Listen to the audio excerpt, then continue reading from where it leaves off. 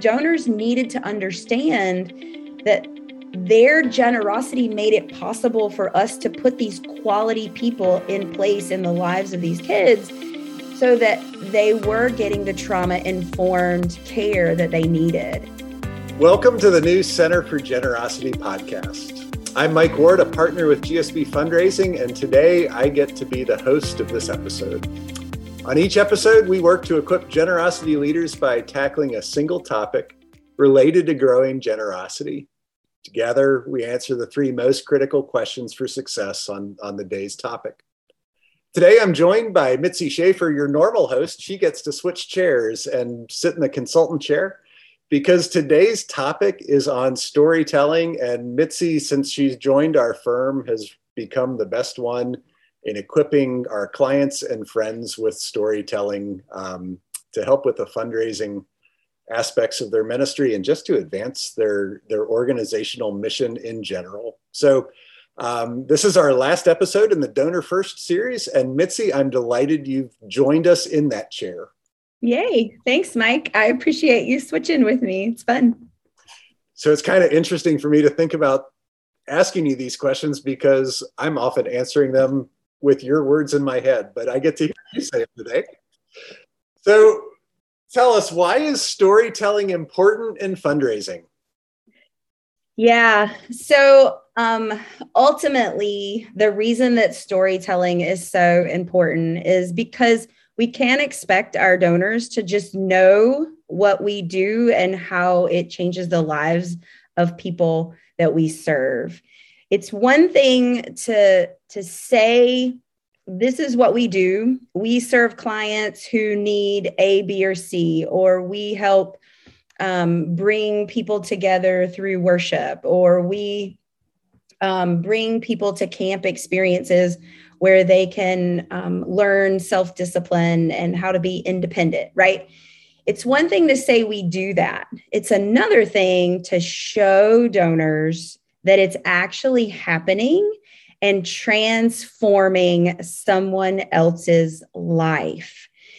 Donors want to know that their gift is actually making a difference, that it is changing people.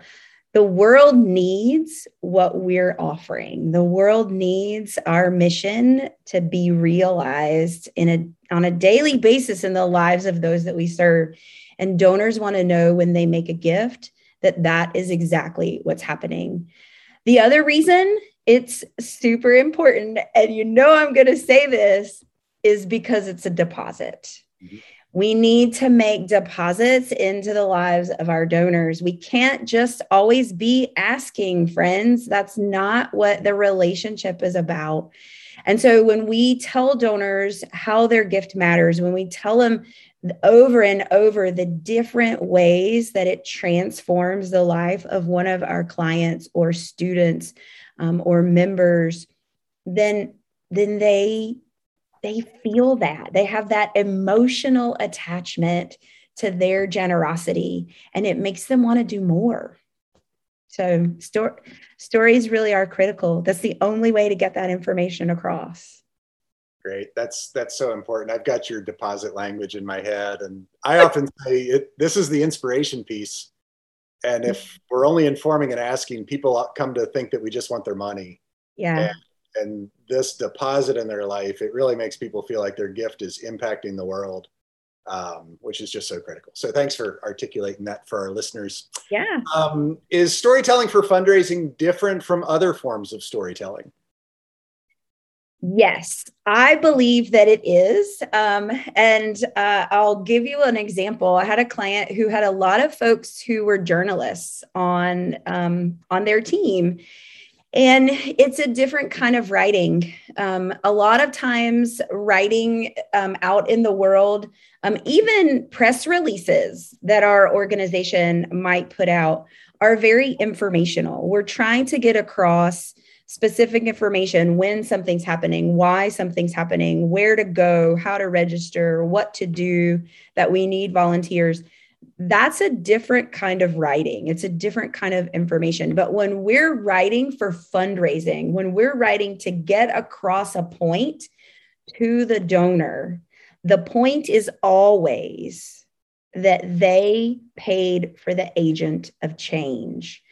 So let me explain what I mean by that. So, so there's a change that happens in the life of a client or a camper or a member or whomever you serve, a foster child, right?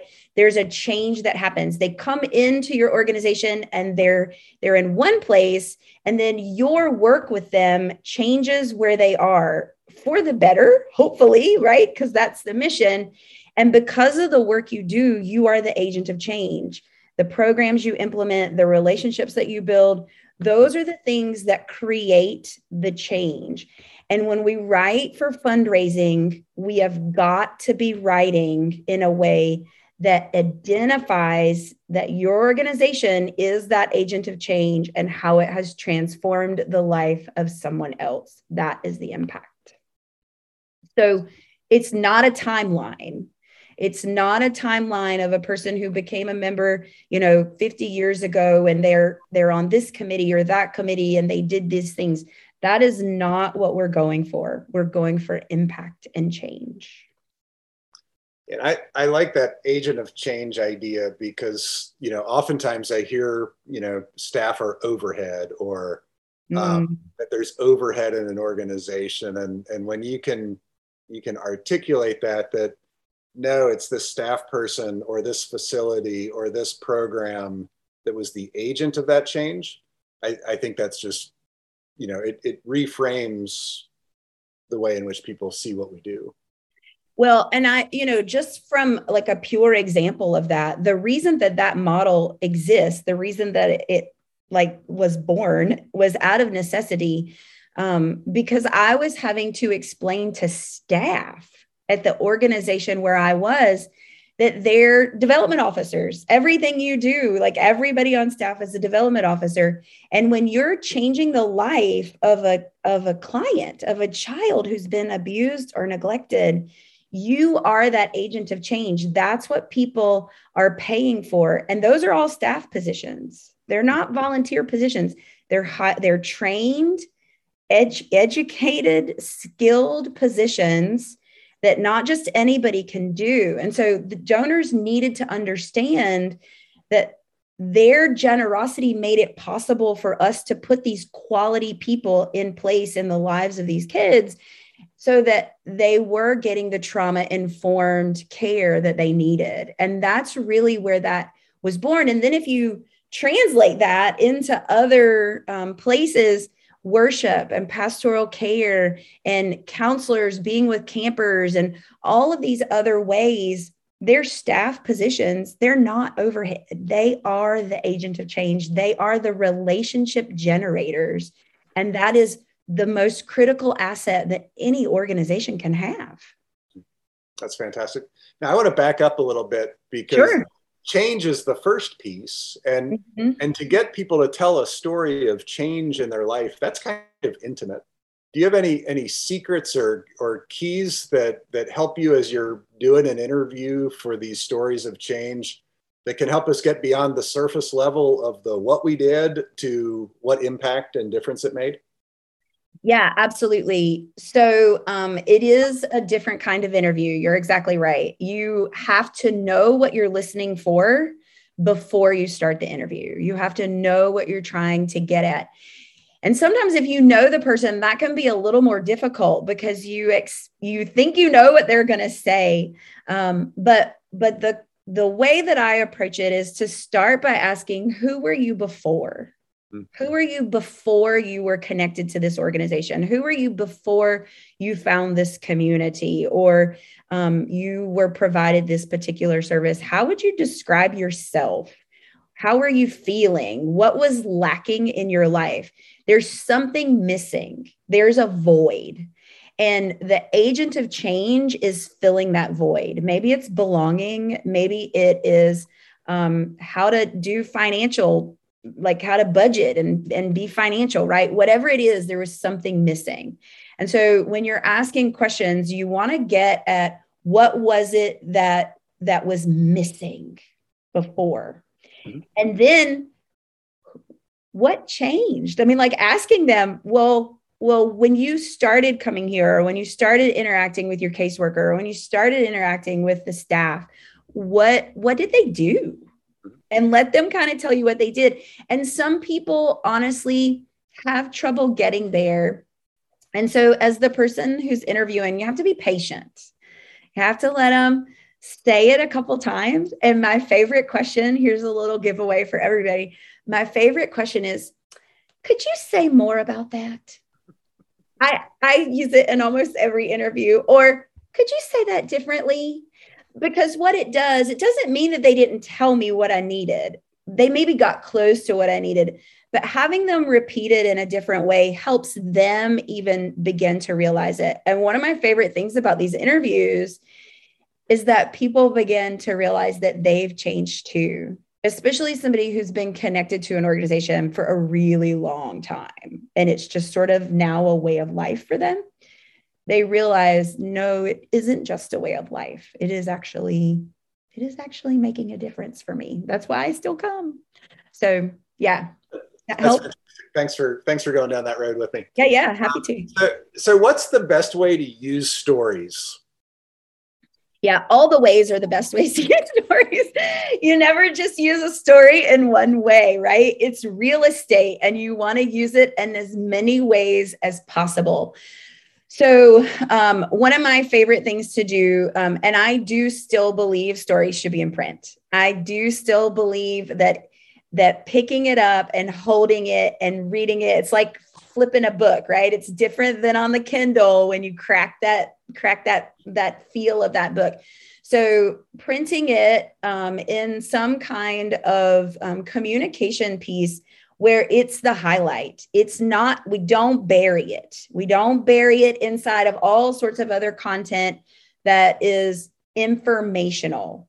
It doesn't get buried in your calendar. It doesn't get buried in an event. It doesn't get buried in, we need volunteers. No, it is the focus of what you're doing. And if you can put a couple of those into some kind of publication where people can read story after story, one of the, in every organization I've ever been a part of, the newsletter was lots and lots of information. And I took a chance in every one of them and just down to nothing and built it back up with nothing but stories. And every single time I got messages from donors who said, this is the first time I've read this particular news organization's newsletter from cover to cover. Mm-hmm. Thank you. Or I would get checks in the mail. This is for a child like Lily, because they had read that story. So using it in print is really important, but then don't just stop there. Use it in an email that doesn't, again, get buried inside of lots of information. Use it on social media. Use it on your website. Most websites have some kind of blog function that you can put stories on and have those success stories and impact stories right there front and center. And imagine if a donor is trying to figure out who you are, or if somebody's trying to figure out if you are the place that they need to come, and your success stories about the actual life, somebody's actual life changing are front and center on your website. You're building trust and you're building transparency simply by having that content there and available to them. But you're also deepening your relationships with your donors and making huge deposit. That's fantastic. Yep. Tell them early and often, and don't bury them behind a bunch of stuff. That's right. I often say in the nonprofit world, we're going to lose on information, but our story beats everybody else's. And so we've got to bring people in through the story, and then they'll care about the information. So, yeah, absolutely. Well, I'm a rookie at this, but I'm going to get to our closing comments unless you have anything to say in the final summary before we go on to that. No, let's see how you handle it, Mike. See how I do, and you might have to edit me out here later. So we start a new series next week. The stories will be on board development. The board is so critical to the success of an organization. We need to be constantly reviewing and renewing and looking at that. And I haven't told you this, Mitzi, but I had a group of 80 nonprofit leaders, board members, on a call the other night, and 75% of them had never been trained for the work that they were doing. So we have some work to do on board development. I'm excited for the topic, and I'm excited for the lineup that we're bringing to lead that series. So you'll want to come back for that one. Folks, you have an impact. Let's make sure that that's what the world knows, so they will support your mission and support your mission with passion. It's not about the information so much until people know the impact that you're having. So lead with that, tell your story, tell it well.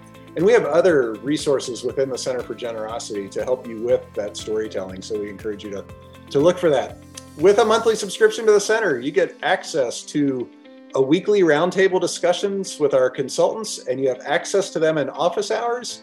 You also have access to them through their scheduling apps that you can schedule one-on-one time.